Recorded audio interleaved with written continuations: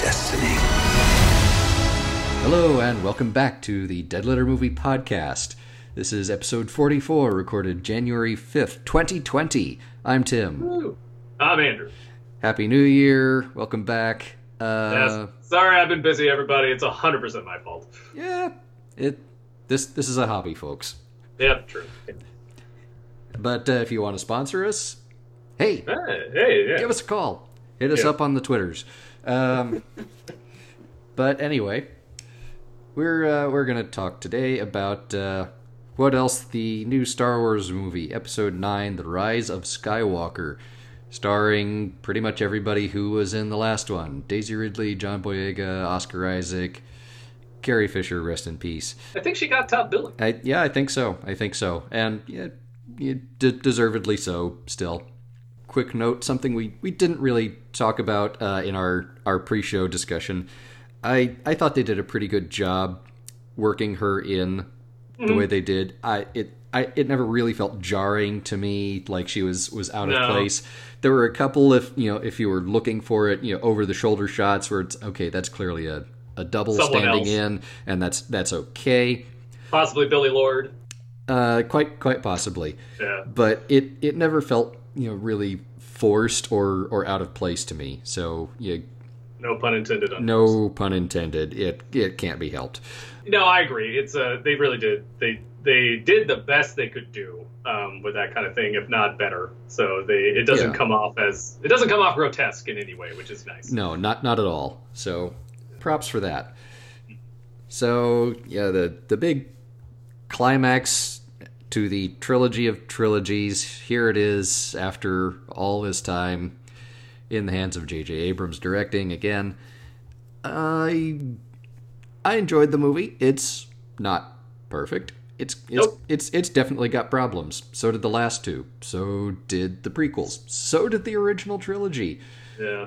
I still love Star Wars. I know. Who'd have thought, like space operas would have storytelling problems? I know, right? I know. Who'd have thought? Shocked. Yeah. Yeah, I mean, the thing is, they're entertaining. They're fun. The problem is that, it's the kind of thing, if you could say the whole, if you turn your brain off, it's fine. But the problem is your brain isn't going to turn off on some of these. No. I had things that happened in the middle of the movie. There's a lot of things that just we try to be spoiler free on this, so I'm going to be kind of vague. But there are some things that happen in the movie that there's a lot of coincidental nick of time stuff that happens and does happen in these kinds of movies that got kind of tiresome.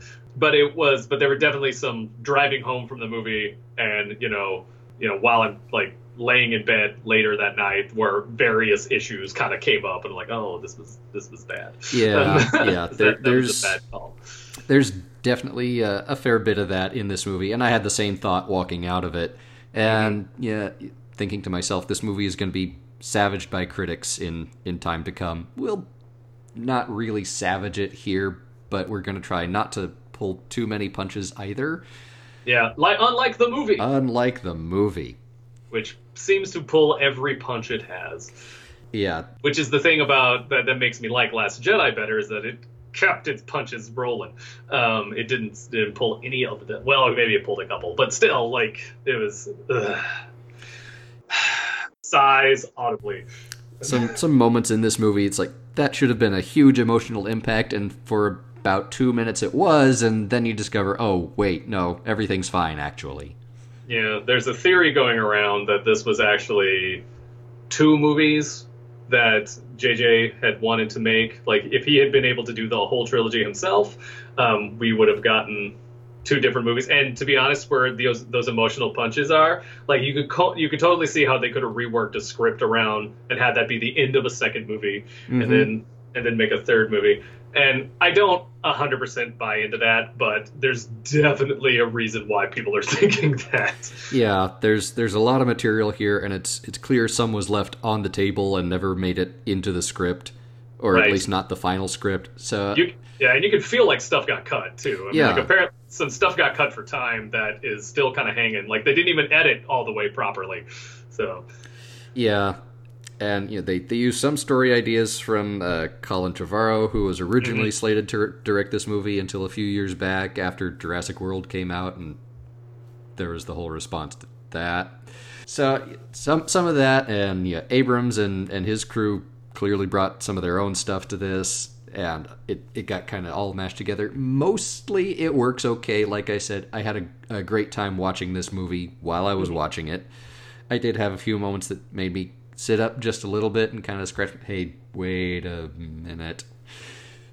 But, I mean, the truth is, none of these movies have ever been perfect. Nope. The thing that makes the things that make the New Hope so good is that it does that whole Joseph Campbell thing 100% by the book.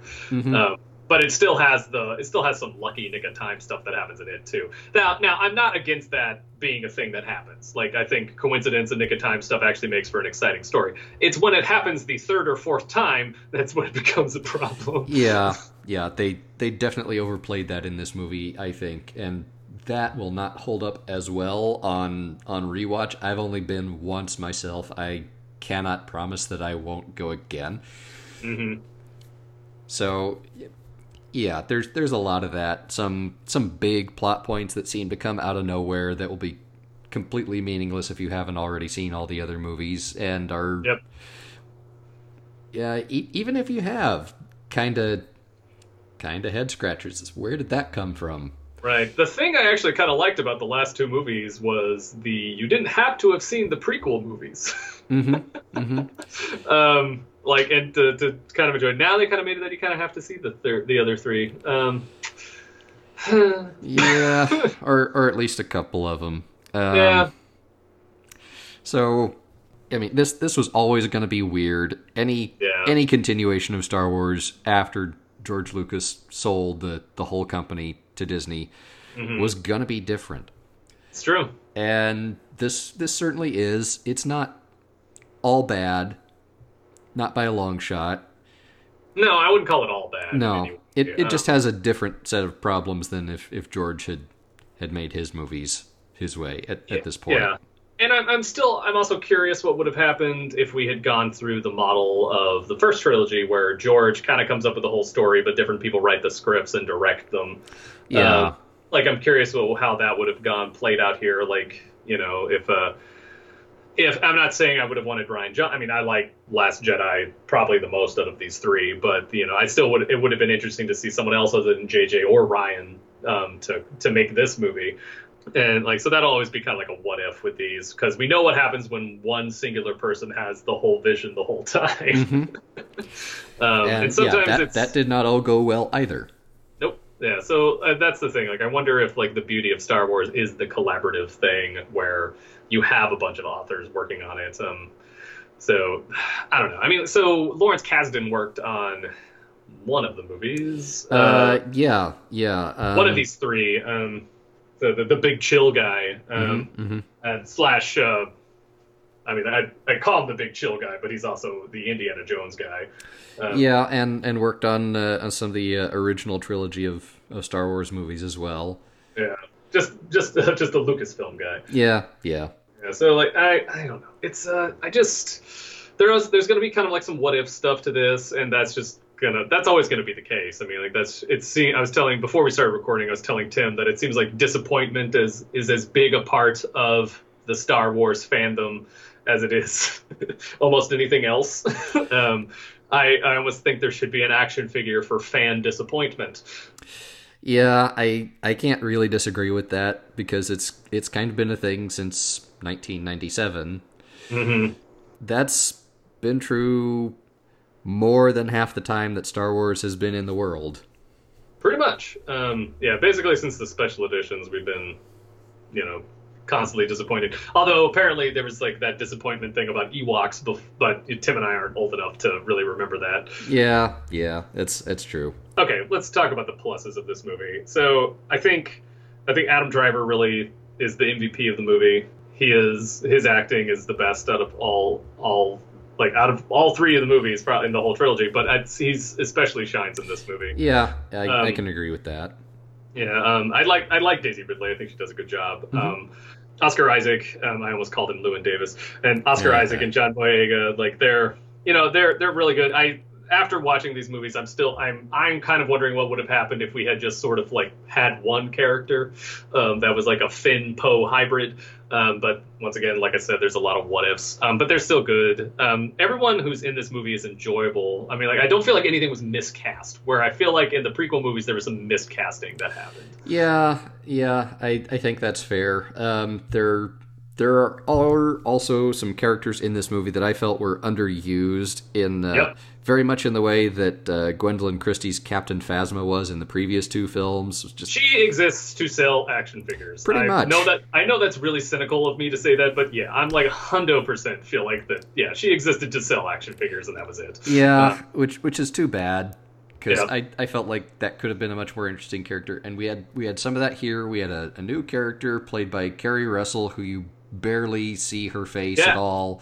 Well, I Who- spent the whole movie yeah. being like, "Is this Kerry Russell?" Yes. And then, like, Yes, it is. Yeah, and it was. It turned out. Yeah. And she could have been a lot more interesting than she had time to do. Similarly, the Knights of Ren, who we've kind of known were sort of out there in the world for a couple of movies at this point. I felt like they were also underserved in much the same way. It's they should have been more threatening, more imposing. What do? You just throw them straight at the most powerful character on the screen who's in the movie pretty much, and what happens? Well, guess what? They lose. Yeah. Spoilers. Yeah. Spoilers. So Well, they come off more like it's Kylo's entourage than Knights. yeah, I yeah. guess. I just felt like there should have been more to them than that. Yeah. No, I totally agree. Like, So there are always these little side and background characters in Star Wars. The Emperor's Royal Guard. In Return of the Jedi, they don't say anything, but they don't have to. These guys were built up at least a little bit as some big menacing force. Didn't really come off that way. Nope. Yeah. It's there was just a lot of this is a movie that I am curious what an extended version would be like, but I also don't feel like this movie needs to be longer. Yeah. And the funny thing is, like, I actually feel like it doesn't drag in any way. Like, I think it goes along pretty well. I never got bored. If anything, it feels busy. It doesn't feel like it has, like, it doesn't feel like it needs stuff cut. If anything, it feels like it needs stuff put back in. Yeah, it's in this really weird space where Yeah. it is just jam packed. It moves at a brisk clip the whole time, and it a little bit to its detriment, I think, never really stops to breathe. And there's like those emotional beats that happen where it would have been a good time to breathe there, but instead that's where they pull the punch. I mean, Yeah. like that's Or nope, just got to move on to the next thing. Got to keep things moving. And so the upside of that is that like you said, it's never boring. It's always edge of your seat, engaging, entertaining. But a lot of those emotional beats don't hit as well as they have in some of the previous films. right. I am glad that they really capitalized on the chemistry that Adam Driver and Daisy Ridley have. I feel like that they really discovered that in the second movie, Yeah. and I feel like they used that really well here. So I'm just trying to think of something positive to say, because it's so easy with Star Wars to just rag on what isn't working. Yeah, there is no shortage of nits to pick with this movie. Yeah, But I mean, we keep saying that, and we keep picking at all these nits. But I gotta say again, I had a great time watching the movie. So, I mean, that's kind of Star Wars. That's just kind of Star Wars. That's basically it. Yeah, I really paid attention to the score this time for whatever reason, which in a lot of ways, like, okay, I kind of rag on John Williams a fair amount, but I mean, he's the most nominated person in the history of the Academy Awards, I think, and some of his movies sound better than others. All of his Star Wars stuff sounds basically all the same, and this is actually I don't think that much new music written for this. Like, I think all he did was like, we will now play it on this instrument. We will now play it on this instrument, which is fine. And I'm kind of making fun of it here, but it still works really well. I'm kind of ragging on him. Like, it feels like he phoned it in, but he phoned it in a manner that actually like works really well for this movie. So I guess that's something. Yeah, I have to agree. I mean, but again, that's kind of Star Wars, repeating That's a lot of the same musical themes, and that's so you hear that music and you know just from that kind of what's going on screen, what you're about to be in for. Yep, exactly. And to be honest, I actually sort of enjoyed it, but at the same time, the guy who tries to pay attention to film scores is like, maybe you should have tried harder. Maybe not. I don't know. But I also get the feeling he burns out. I mean, he's done so many of these movies. He's just probably like, oh god, another Star Wars movie. Yeah, and he has said, it's like, this is the last Star Wars he's gonna do. Yeah. Regardless of what Disney and Lucasfilm do in the future going forward, and you know what? That's fine. That's fine. Well, they had someone else do Solo in Rogue One, I thought. And a new guy scoring The Mandalorian, the new series. Which with Werner, and that's actually been a lot of fun, and I've enjoyed that. So, but that's a sidetrack. So, back to this movie. I don't know. I can't It's one of those things where it's probably best to see it in a theater. I'll say that. I will say it's probably worth your money. I don't know. It's just if you're into it, you're going to be into it. You're going to like it.